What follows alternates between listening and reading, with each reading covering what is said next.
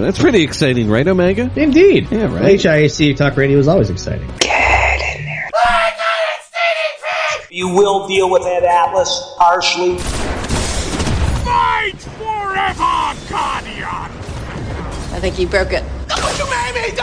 And you're listening to Hell in a Cell Radio. The Hell in a Cell Talk Radio. Hell in a Cell Radio! Hell in a Cell Talk Radio. Hell in a Cell Talk Radio.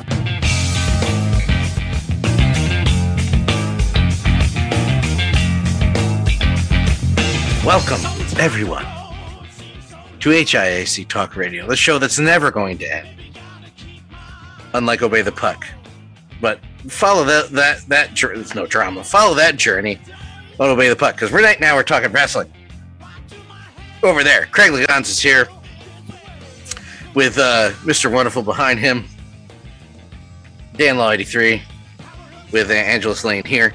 But yeah, this is gonna be this one's good. This one's gonna suck, and I say it's gonna suck because the man that you and I both said should have been WWF champion is no longer with us. That's right. He's wonderful. He's absolutely wonderful. You know he is so wonderful. And he knows it too. Unfortunately, they lost one of the greats. That is Mr. Wonderful Paul Orndorff. And very touching tribute written by his son Travis on Instagram announcing his passing. The two of them hugging. And one would argue, without Mr. Wonderful, without Roddy Piper, you don't have Hulk Hogan. But guess what? Without Mr. Wonderful, you don't got Hulk Hogan. We do not. No, we don't. And go ahead, Craig. And what we're going to get into when we go through the career, the wonderful career of Mr. Paul Orndorff, that his matches with Hogan were the most profitable matches in WWE history. Hogan and Orndorff made more money than any in a 6-month period of time. Everyone talks about Hogan versus Piper, Hogan versus Savage. None of them made as much money as Hogan versus this man. Just didn't happen. Didn't happen. Nope. He was a cocky, self-righteous, narcissist, overblown, pain in the ass, heel bastard. And I wouldn't have had it any different. And when he came to WCW in the 90s, you'd think it was over.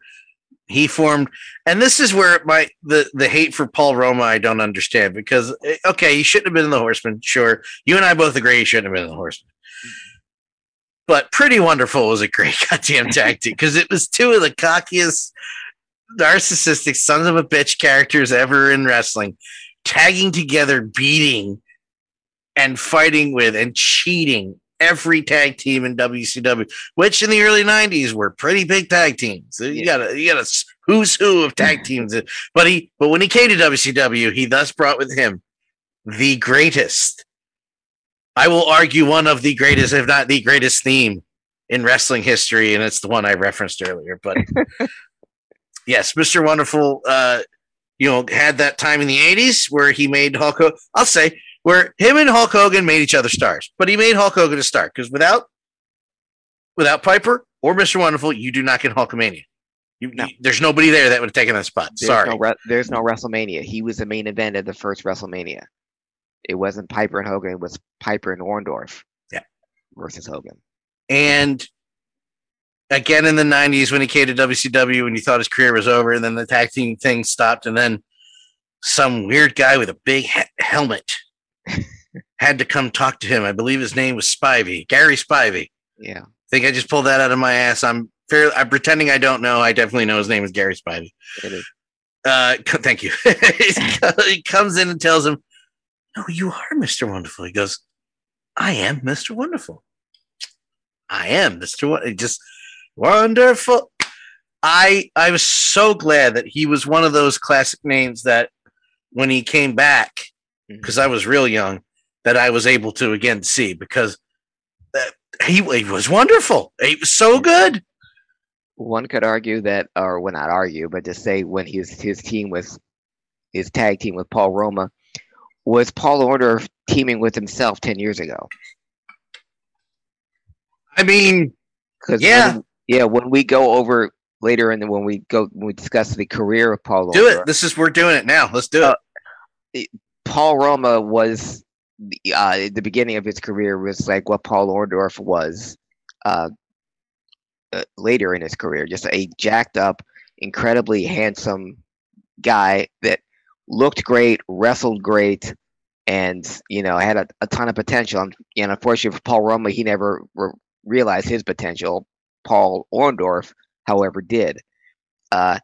He when he started his career, I only knew about him through the wrestling magazines, of course. He started in '76 when I read that, and he started late in his career wrestling wise. He was 27 when he first got his big break, and just like with everything else that Paul Orndorff did, he was University of Tampa, and he had over 2,000 career yards. He had 23 touchdowns as a running back.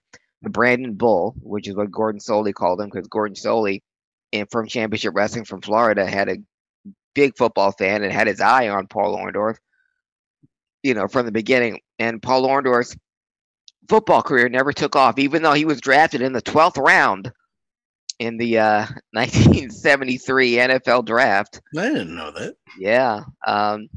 He here's the thing, Dan. He failed 2 physicals. He with the Kansas City Chiefs, and I think another with the Oakland Raiders. I'm sorry, St. Louis Cardinals.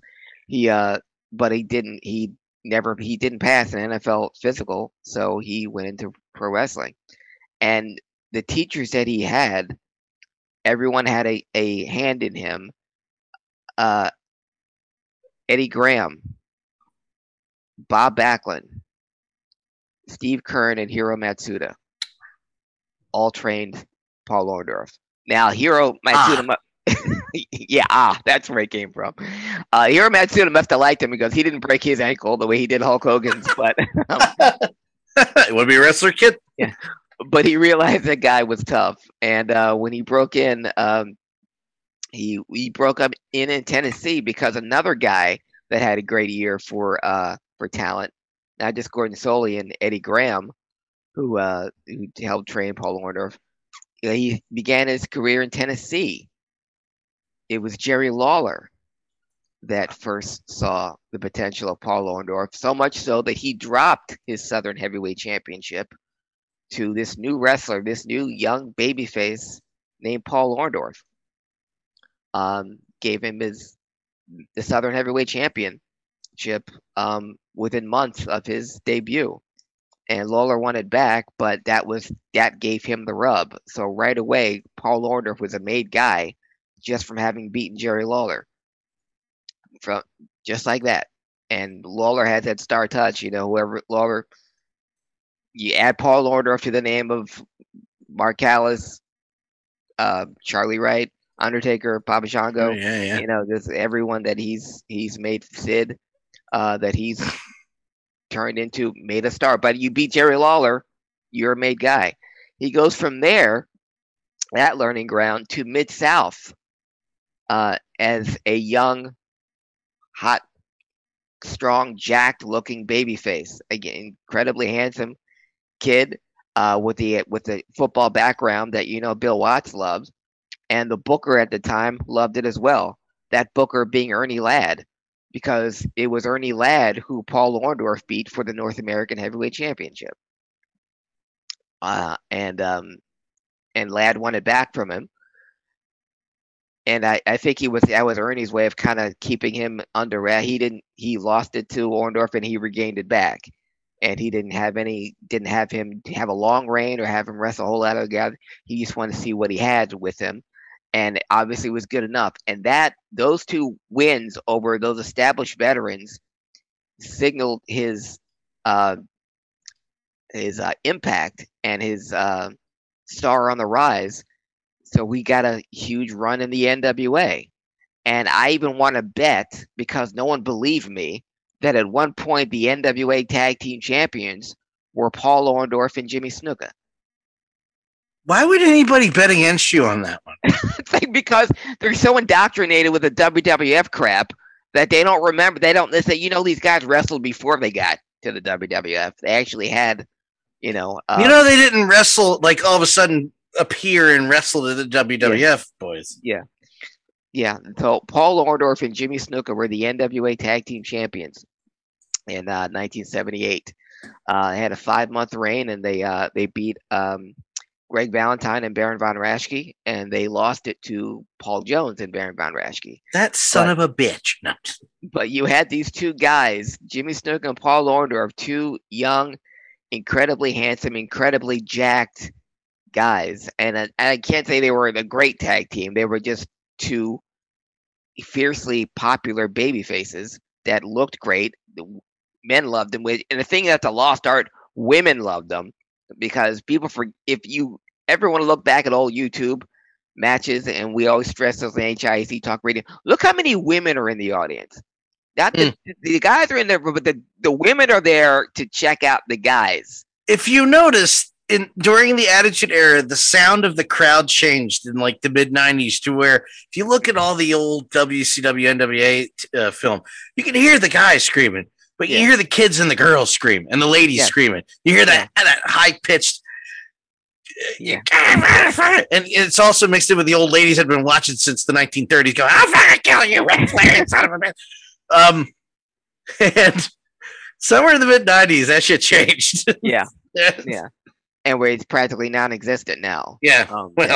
I mean, wrestling fans are so welcoming to females. Yeah. Or LGBTQ. Yeah. But Paul Orndorff and Jimmy Snuka, and after he'd only been in the business for less than 3 years, but he already had won 2 major singles championships and 1/2 of the NWA World Tag Team titles. So Paul Orndorff was, in the days of the territory, he was one of the must-have guys for your territory.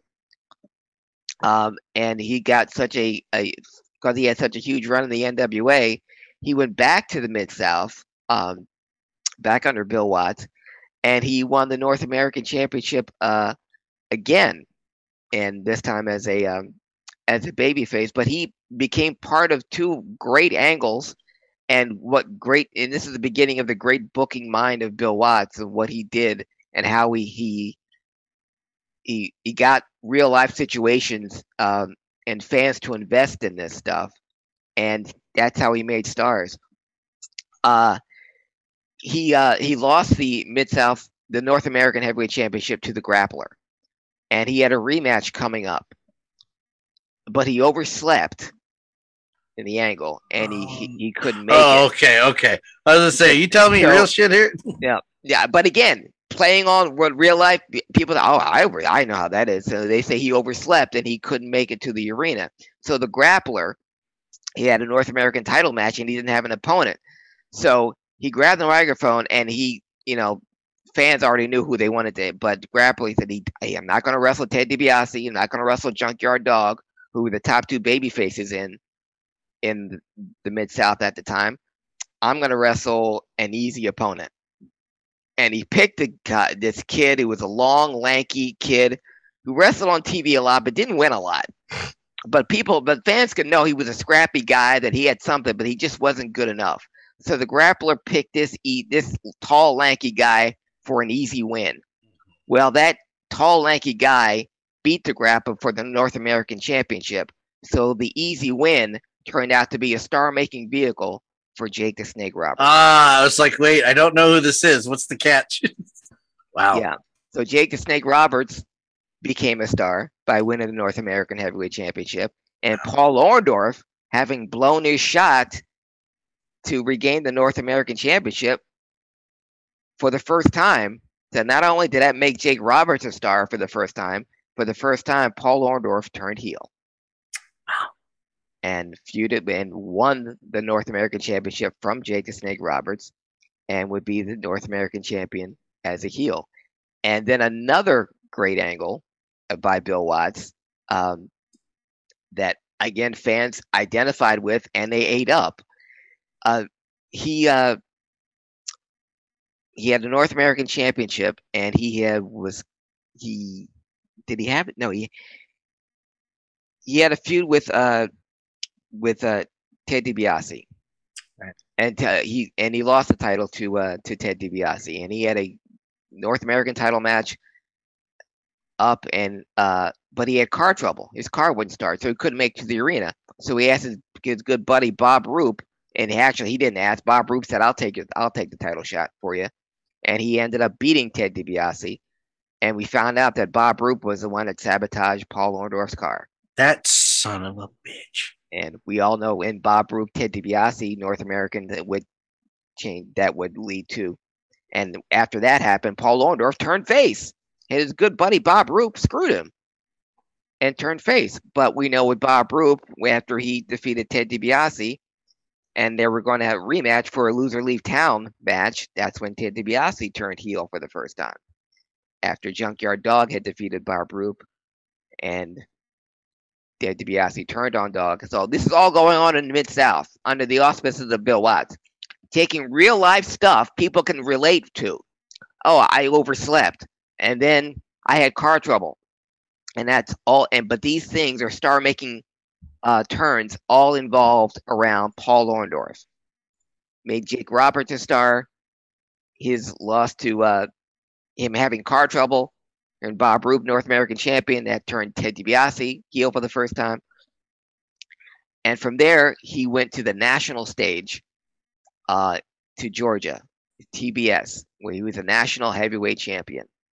And he was on the most popular wrestling show. This is 1982. Outside of World Class, that there was, seen in more homes, in more, and syndicated in more places. This is the beginning of basic cable. So when someone they renamed the Georgia Heavyweight Championship to the National Heavyweight Championship because it was being seen in more households than any wrestling program in the United States. So Paul Orndorff was your National Heavyweight Champion, and it was a big deal. He actually gave up the title so he could focus on the World Heavyweight Championship held by Ric Flair. And their matches were amazing. Sold out the Omni. I'm shocked. Yeah. Ric Flair and Paul Orndorff had great matches. Go figure. But Paul Orndorff was unsuccessful. Didn't win the NWA Championship. But he went back in and he regained the National Heavyweight Championship. And it was then that Larry Zbyszko, fresh off his feud with Bruno Sammartino, entered Georgia. Now, this is the first time that Larry Zbyszko had any wrestled in a major territory outside of the WWF. And it was the first time he was doing it as a heel. So it was interesting to see if Larry Zbyszko had legs, if he could be a successful heel outside of the WWF. This wasn't Madison Square Garden, Philly. This was down south. This is the NWA territory. Well, he came into Georgia bragging about how he would be the national heavyweight champion in record time, but he couldn't beat Paul Orndorff. So Larry Zbyszko did the next best thing. Even though Larry Zbyszko lost a match to Tommy Rich on the card, later on in the main event, Killer Tim Brooks had a national heavyweight championship match against Paul Orndorff, and with the help of a chair and Larry Zbyszko, Killer Brooks won the national heavyweight championship from Paul Orndorff. And then Larry Zbyszko turned around, gave Killer Brooks $25,000, and Killer Brooks gave Larry Zbyszko the national heavyweight championship. This was 5 years before Ted DiBiase did the same thing with Andre the Giant. But in Georgia, the national heavyweight championship, Larry Zbyszko paid Killer Brooks $25,000 and bought the national heavyweight title. And again, disgraceful. Paul Orndorff, though, was in the middle of it. That was the guy that he lost to. After that, Larry Zbyszko's career took off as a main event heel, not just in the WWF, but elsewhere, and that solidified his career. And because when Bob Geigel, the NWA president, came in after a month and told Zbyszko he was no longer champion, they had a tournament to have the crown a new national champion, and Larry Zbyszko won it. So there you go. But after that, Paul Orndorff had enough of the South, and it was in late 1983 that he went to the WWF. And on January 23rd, 1984, on the exact same card that Hulk Hogan defeated the Iron Sheik for the WWF Championship, Paul Orndorff made his WWF debut in the second match against Salvatore Bellomo. And within a month, though, Paul Orndorff was challenging Hulk Hogan for the WWF Heavyweight Championship. Because, again, he looked great, he talked great, he worked great in the ring. And so where we've come with this so far, Dan, you saw everywhere that Paul Orndorff goes, he's the main event, he's in the middle of something big, he's starting or the result of a huge angle. So the guy just makes stuff happen wherever he appears. So much so, he came in, man, he never had a manager before. Everywhere he went, never had a manager. He comes to the WWF, he's managed by, of all people, Roddy Piper. And that partnership, along with Bob Orton, roughshod. They never called it a stable. Never gave them a name or a faction, but those three were inseparable. You know, along with some other times with Dr. D. David Schultz. It's my bodyguard. Mike, right there. Mine. I love him so much. Those three guys were the top heels in the WWF. And that resulted in the very first WrestleMania main event. And Paul Orndorff turned face after Roddy Piper and Bob Orton left him laying in the ring. Bastards! Yes. And Paul Orndorff then started a feud with Roddy Piper and Bob Orton. And they crisscrossed the country and having single matches and tag team matches. Orndorff even teamed up with Andre the Giant once to take on the team of Roddy Piper and Bob Orton. Nice. And some of their matches between Piper and Orndorff got so violent and heated, they had to bring in a special guest referee. And that was Bruno Sammartino. And it got so bad that at one point Piper and Orton attacked Bruno. So then Orndorff teamed up with Bruno to go up against Piper and Orton. And random aside, when Bruno Sammartino talked about when he was brought back to the WWF, when Vince didn't have a whole lot of confidence in some of the houses that Hogan wasn't on, he brought back Bruno to feud with Randy Savage, with Roddy Piper, but he said the one guy, and Sammartino even went up against a Honky Tonk Man, but Sammartino only said the one guy that seemed to get it, that he didn't mind wrestling against out of all the new guys that Vince put him up against. He always mentioned this man. He said Paul Orndorff was the one guy out of all the guys they put me in with, Piper, Orton, Honky Tonk, Randy Savage. Orndorff was a guy that I really didn't mind wrestling. He was a guy, and this is the biggest compliment of all from Bruno Sammartino. A lot of times it's said, but for this guy, it's the absolute truth. He could have wrestled in any era. Oh God, yeah. He technically almost did. Yes, the way his career was so long and so storied in so many different places. Yes, he could have.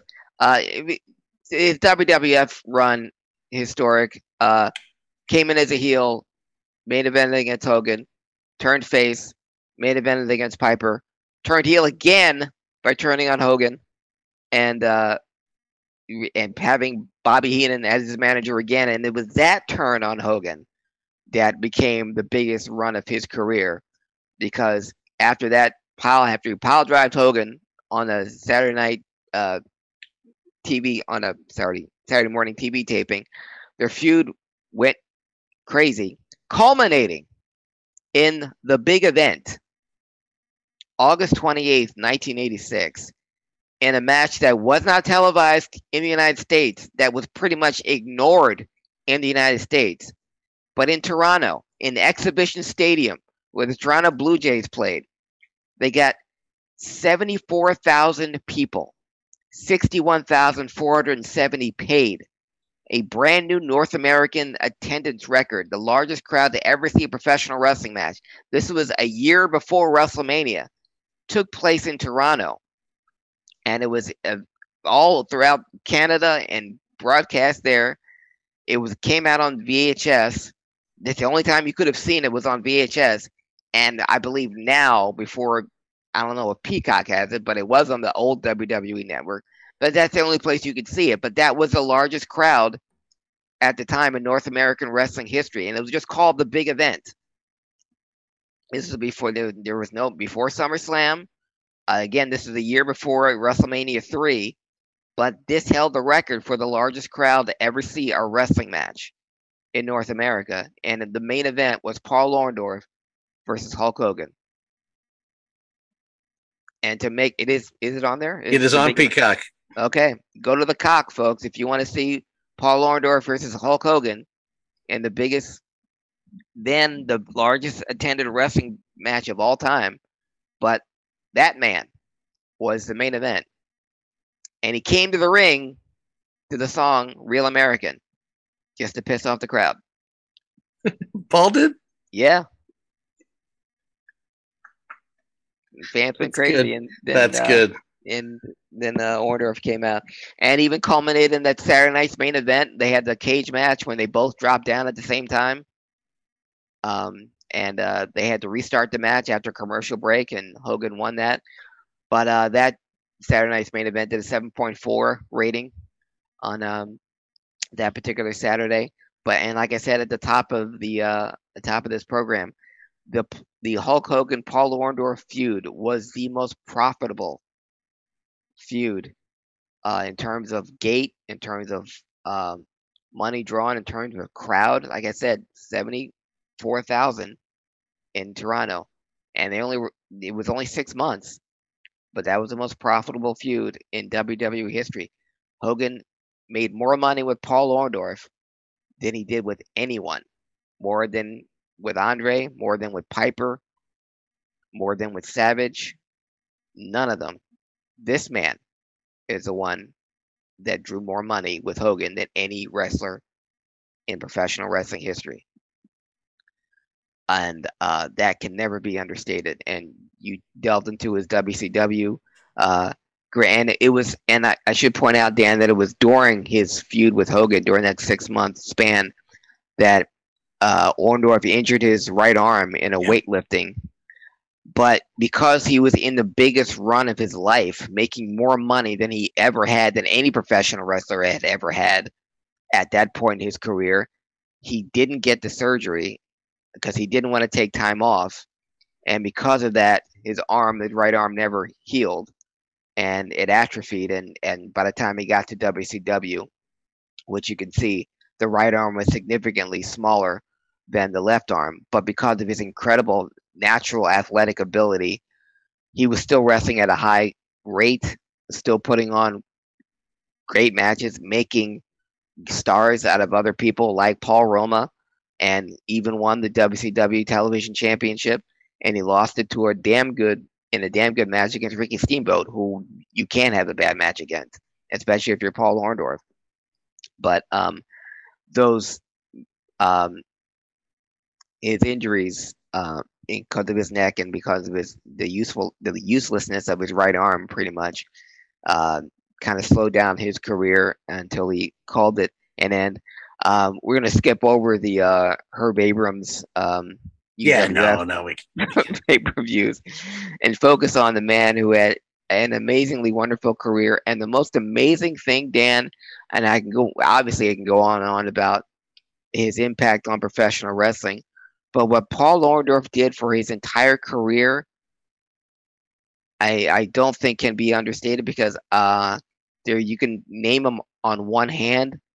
He made his entire career, especially during the 70s and 80s, going from territory to territory, and going from the NWA to the WWF and continuing to be a big star.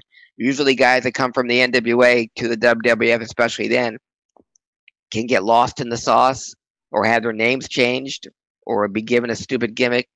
Paul Orndorff, Mr. Wonderful, spent his entire career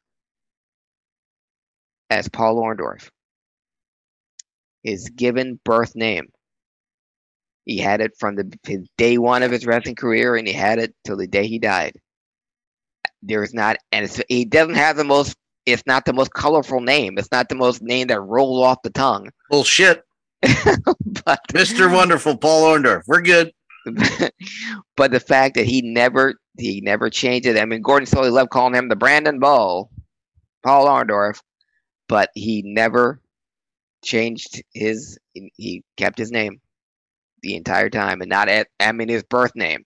Not everyone can say that in the world of professional wrestling, in the history of professional wrestling, but he's one who did. He's the one who did it his way, his own way. Heel, face, heel. He made money. He made you scream. He made you cheered for him. You booed the crap out of him. Whatever he wanted you to do, he could make you do. You paid your money to see Paul Orndorff. You're getting the very best there was with him, no matter what side of the fence he was on. He always looked great. Again, never had a bad match. And one tough son of a bitch. Ask Van Vader. In the dark days of WCW, when he came back, because he worked at the power plant legitimately. Yeah. Kayfabe and non-kayfabe. Worked at the power plant training wrestlers who were coming up. Yeah. In WCW, and he was involved in the angle with Natural Born Thrillers, who immediately got on TV and started making fun of their trainer, who later revealed was Mr. Wonderful, and teaming with the Filthy Animals, which furthered his neck and back injury, which took him out completely because he went for a pile driver. And he landed funny, and that was it. Yeah. But through all the darkness and the bad stuff, Mr. Wonderful came out under that hood. People were like, "Oh my god!" And he's still, you talk about the atrophy. Yeah. He's still jacked though. That still looked like Mr. Wonderful. You're like, oh, someone's gonna die tonight. Unfortunately, it was almost him. But it's really, it sucks sometimes when you talk about wrestling and wrestlers, and I don't want to compare it to in greatness wise, but although the Chyna thing, in the day she was ridiculed, made fun of. Everybody, it was the butt of all her jokes. Chyna was literally, no matter how many ways you slice it, trailblazer in the industry. Yeah. Period. That's it. And unfortunately, it really wasn't acknowledged until after her passing. Right. And that sucks. And what makes it suck more is that the WWF kind of casted her aside because of personal reasons.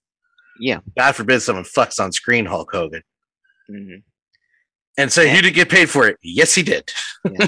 Yes, he did. Yeah. Mr. Wonderful is the same way. There's no bad blood there. Mm-mm. But Mr. Wonderful does not get talked nearly enough about his contributions to that wrestling boom in the 80s. He just doesn't. No. There is literally, I said it earlier, I will double down, there is no Hulkamania without Paul Orndorff. No. Nope. There's no money-making heels without Paul Orndorff, because like I just said, he can draw you a sellout as a face, could draw you a sellout as a heel, and he did both of those things throughout his entire WWF run. And because no one looked like him, no one could perform like him. I saw him wrestle in the Spectrum against Sergeant Slaughter as a heel, and I saw him wrestle against Bob Orton as a babyface, and the crowd was just as loud. When Slaughter, this is right before he left, and this is right when Hogan had just been champion for like less than a month, and they had a match at the Spectrum, and Orndorff came out in his robe, and he wouldn't take it off, and Slaughter was getting impatient, so he attacked Orndorff, and he clotheslined him, and he took off Orndorff's robe, and Orndorff is selling the clothesline, rolling around the mat, and Slaughter put on the robe, and this is a house show, so this if you weren't there, you missed it. And so he was posing in the ring with Orndorff's robe on, and then he took it off and blew his nose in it, threw it away. And Orndorff is still selling, and Slaughter was taking his time taking off he took off his hat, and he was doing a little dance, and then he took off his belt, and he put the belt between his legs and started doing all this. And and then Orndorff got up and he saw what Slaughter did to his robe, and he's like, and he's like, my robe, and and the fans were laughing at him, laughing at the heel because Slaughter had blew his nose in Orndorff's robe. The next time Orndorff was a face going against Bob Orton. Every time he hit Orton's broken arm, the place went nuts, absolutely crazy. And he would point to the guy, you want me to hit? And he would hip toss him. Yes, hit him again. Yeah, flip Orndorff and flip Orton all around, and Orton was begging off, and Orndorff's hitting him, and then he goes, wait, and then he points to Orton's arm, like, do you want me to hit that? He's like, yeah, no, okay, and then he starts hitting Orton's arm, but both times, whether heel or face, he had the audience in the palm of whatever he wanted him to do. If I want you to boo me, I'm going to do something for you to boo me or to laugh at me if something bad happens to me. Cheer. He'd be all over Orton, and then it went throughout the whole match. And Orton was selling because he's Bob Orton, but then he would Orton would just wait. He'd be working on his leg and his leg, and then he'd go, do you want to hit his arm? And they're like, yes, go back to the arm. Yes, kill him. But no wonder his arm was broken for 28 years. Yeah, that's that. You got to work the gimmick. But this man right here, big loss. And we had heard, not that we were prepared, but I think a couple weeks ago, I heard that he wasn't. Prepared. Yeah, I'm never prepared. You could be prepared, but you're never ready. Put it that way. Yeah. That he was in poor health and that he wasn't doing really good, and that's when the first time I heard people talking about or having what a great career he's had. You think of what the territories and why we started the Wrestling Historian part of HIC Talk Radio because there's so many great things that happen in the territories that people don't know about and that still affect wrestling to this day. And I mourn for it because it's really where careers were made, because there's nothing, because part of the reason we're seeing so much garbage in one particular federation, because as soon as someone's ready or they think they're ready, we'll put them on TV.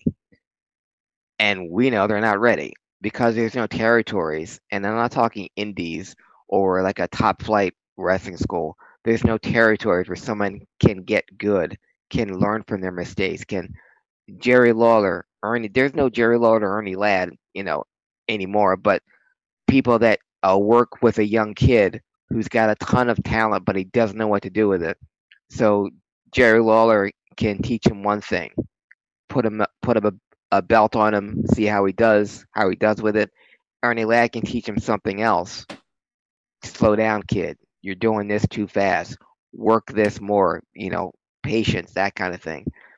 To the NWA, where a Paul Jones and a Masked Superstar can teach you more about being over as a babyface. To Bill Watts, using real life angles to get you over. Okay, you got car trouble. Okay, you overslept, so we're going to give the belt to Jake, and then you're going to take it from me. I want you guys to work together. And as we say goodbye to the wonderful Mr. Orndorff, we say hello to this segment. We spent so much time talking about the great history of Mr. Wonderful and the territories, and what makes wrestling historian is we can go back to those self-same times, those time-honored times where territories ruled the landscape of professional wrestling, where you can see great wrestling on multiple channels up and down your TV dial. You can go across the country. On one day, you can see wrestling from Tennessee, Florida, Georgia, Texas, the Midwest, the Southwest, WWF, NWA, AWA. Absolutely amazing. And we're going to talk about one of those times now. Gentlemen, ladies, this is the Wrestling Historian. It's only focus on two things today. Today on wrestling history, two men that will always be linked for whatever reason. Well, we know what reason they're linked, but it just so happens that they were born on the exact same day at the exact same year. And this is a big one for both of them. So happy 50th birthday to both Joey Styles and Wow. Bubba Ray Dudley. Oh, wow. I did not know that. Yeah. Excuse me. Roscoe is also misbehaving. Speaking of, oh my God, Roscoe, clear out of here. Yes. I don't feel that Joey Styles gets a bad rap. Get out. Sorry, folks. Joey Styles gets a bad rap for the stuff he did later on, but man, he carried ECW for years on his own. People don't understand, Dan, or realize the difficulty. You know, we've grown up as wrestling fans on commentary, seeing a guy do play-by-play and someone doing color and doing commentary. Joey Styles did both. Yes, for years. Yes. Damn near impossible, especially when you think of Gorilla and Bobby or Jim Ross and the King and how that dynamic goes. One guy doing both and putting guys over and selling a maneuver or an angle. Joey Styles is what made ECW as much, if not more, than the wrestlers. Not just that, oh my God, but because he was explaining to fans, and because he picked every TV show that ECW had, he knew he was talking to people who have never seen it before. Yeah. So he didn't just automatically, he introduced the wrestlers that were there or had a quick backstory. Now you watch a wrestling show, you could be somebody in the ring and there's no introduction. We have no idea who they are or why they're there or anything. Joey filled in all the blanks, and he treated every wrestling show as if you're seeing ECW for the first time. And that's what you want from any wrestling commentator on any show. And Joey did that. So happy 50th birthday to Joey Styles and to the guy that he's called all more of his matches than anyone else, Bubba Ray Dudley, a.k.a. Mark LaMonica. But the only date, actually, we usually do the show on a Wednesday. Today's Tuesday. But this particular thing happened July 14th, tomorrow. But July 14th, still a huge day in the history of professional wrestling. July 14th, 1984, Dan, was Black Saturday. Yes, I laugh with delight that it happened, and that not only did the NWA get it back, but they had to pay for it, basically help fund WrestleMania. But the fact that all these arguments about what was better and what was better quality wrestling in those days, but you put WWF TV on NWA territory, TBS. Nope. You got your answer. For those of you unfamiliar, July 14th in the morning, Saturday morning, July 14th, 1984, Georgia fans or fans of Georgia Championship Wrestling turned on at 9 a.m., 9:05 to see their favorite wrestling show. And there was Vince McMahon taking the mic from Fred Miller. With his S-eating grin. Yes, and saying, welcome, folks, to a brand new era of professional wrestling. And you were treated to WWF matches. And right away, Vince knew that the people knew that they had been had. Well, we'll back up. Vince was in the middle of expanding WWF. We're 3 months into Hulkamania. Hogan had just won a title in January. Vince has let everybody know he's coming after everybody. Yes. Vern Gagne politely turned him down. Fritz von Erich, less so, told him to go fuck himself. So correct. He went to the NWA. He wanted another national TV outlet. He wanted to have a national TV contract that TBS had at Georgia Championship Wrestling. And because the Georgia Championship Wrestling was owned by the Briscoes, Jim Barnett, and Ole Anderson. Jack and Jerry, the original Briscoes, and Jim Barnett. But because those two and Jim Barnett were tired of Ole Anderson, like anyone who's ever known Ole Anderson would get tired of him eventually. Sold their shares to Vince, so he had controlling interest in Georgia Championship Wrestling. And once the sale was done and Vince debuted July 14th, 1984, that's when the Briscoes and Jim Barnett realized that they had been had, because Vince immediately went back on his deal to show nothing but original programming, because he started showing old WWF shows. And this is 1984, so they was already syndicated, so you'd already seen these matches if you watched WWF anyway, because like I said at the top of the Wrestling Historian, on Saturday morning, just flipping the channel, you can watch wrestling from WWF, Mid-Atlantic, Georgia, World Class, Southwest, AWA, all in one day. So with Vince owning Georgia Championship Wrestling, you can see the same match 4 times in one day. So they realized that they had been had. But the biggest thing that happened, and Dan just pointed out, that you're introducing WWF fans to on an NWA show, they're going to say nope. The switchboard at TBS, Turner Broadcasting, still to this day got more phone calls asking, begging, pleading to have Gordon Solie back than they had at any time in the history of TBS. And the ratings bore that out, because the ratings were dismal. And they gave Turner eventually gave a Saturday afternoon slot to Bill Watts for his Mid-South programming.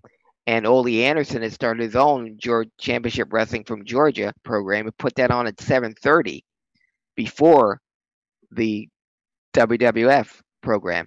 And those two, the 7:30 a.m. time slot and Bill Watts' afternoon time slot, outdrew Vince's WWF time slot. And he was losing money hand over fist. So he turned back to Jim Barnett and say, I kind of made a mistake. Could you take it back? Jim Barnett, however, kind of gave Vince over to Jim Crockett and say, why don't you, pull his leg for a while? I'm being done being pulled mine. Jim Crockett, as Dan said earlier, bought Georgia Championship Wrestling from Vince for the low price of $1 million.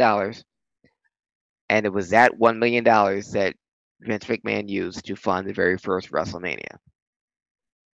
So while that decision helped put WWF and Mr. Wonderful on the map, what it also did, when he gave time slots to Bill Watts and Ole Anderson, it opened the door for national cable outlets to have wrestling on them, and that made it wrestling an even bigger worldwide phenomenon across the nation.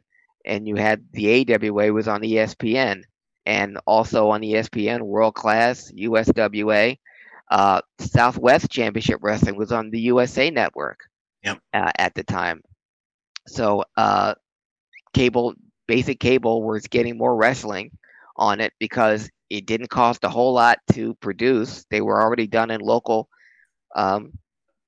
outlets, and you put it on your basic cable, instant ratings. So while the Black Saturday failed in one of Vince McMahon's few failures when it comes to wrestling and enterprising, it opened up wrestling to a whole new audience, and national cable and professional wrestling were joined and became the 80s were the biggest boom of wrestling since the 50s. And that, I'm sorry, did you want to say something? I was going to say, it just, when I see something that a group of people, or a lot of people don't like in wrestling, and you don't think you have any power, just remember Black Saturday, when almost immediately the phones were ringing and demands were met. Yeah. I mean, hey, someone had to pay for it, but that came fast. Yeah. So remember, wrestling fans. Yeah. You want real change? You want me to stop bitching about the wife beater working and Impact? You have the power. Exactly. And the power did happen but July 14th. But by September, WWF in Georgia was no more. So who won? Who really won? Who won, really? Ratings were. And on it goes. WWF never really performed well in the South or in NWA arenas, and likewise NWA didn't do well up north until a certain Yeah, I was just say with the exception of Philadelphia. Yeah, and Baltimore. Baltimore and Philadelphia were south enough from the Northeast. I would say Philly was that line, right? Yeah. So Philly was that line where both could put crowds in either of the arenas. Yeah. Not really Baltimore. No. But above that line, it was the NWA was like, what the hell are you doing here? But I guess the smart fans were up north. The ones in Baltimore and Philly. They're the first ones to cheer the heels. And and ruin wrestling forever. And ruin the careers of the Dynamic Dudes. Thank you. And that. Yeah, it's our fault. Gentlemen and ladies, is the wrestling historian. I want to thank Mr. Wonderful for the first time I used a green screen on the HIAC. That's why we relate, because I couldn't decide on which Paul Orton, which Mr. Wonderful I wanted to use for this segment. I should have had one too. Now that I'm thinking about it. That's okay. He was a giant in the industry. Was sad to see him go, but we're glad that I got a chance to impart some of his great career for those of you who didn't know. If you only knew him from his WCW run, or if you only knew him from his WWF run, he had a career way before that was incredibly impactful, and just like the man he was, an impactful human being, in and out of the ring. Where can people follow you, sir? They can follow me if they want, if they so choose. Should follow me on Facebook, Instagram, and on Twitter at Craig Ligons, CraigLiggeons. Follow me, unless you're somebody that I'm talking to on Facebook in the Comic Book Gurus page right now, at DanLaw83. The HIAC Talk Radio Network is at HIAC Talk Radio on your podcast app. That's Apple Podcasts, Google Podcasts, Spotify. Search, like, share, subscribe, all that good stuff. If you want to watch us live, we're here on Twitch. If you're watching us on YouTube and you want to go to Twitch, go there. If you're on Twitch watching, go to youtube.com/DanLaw83. Craig Ligons. No, actually, he's over there. I'm the above average comedian, Daniel Colachico. See you next week. Bye.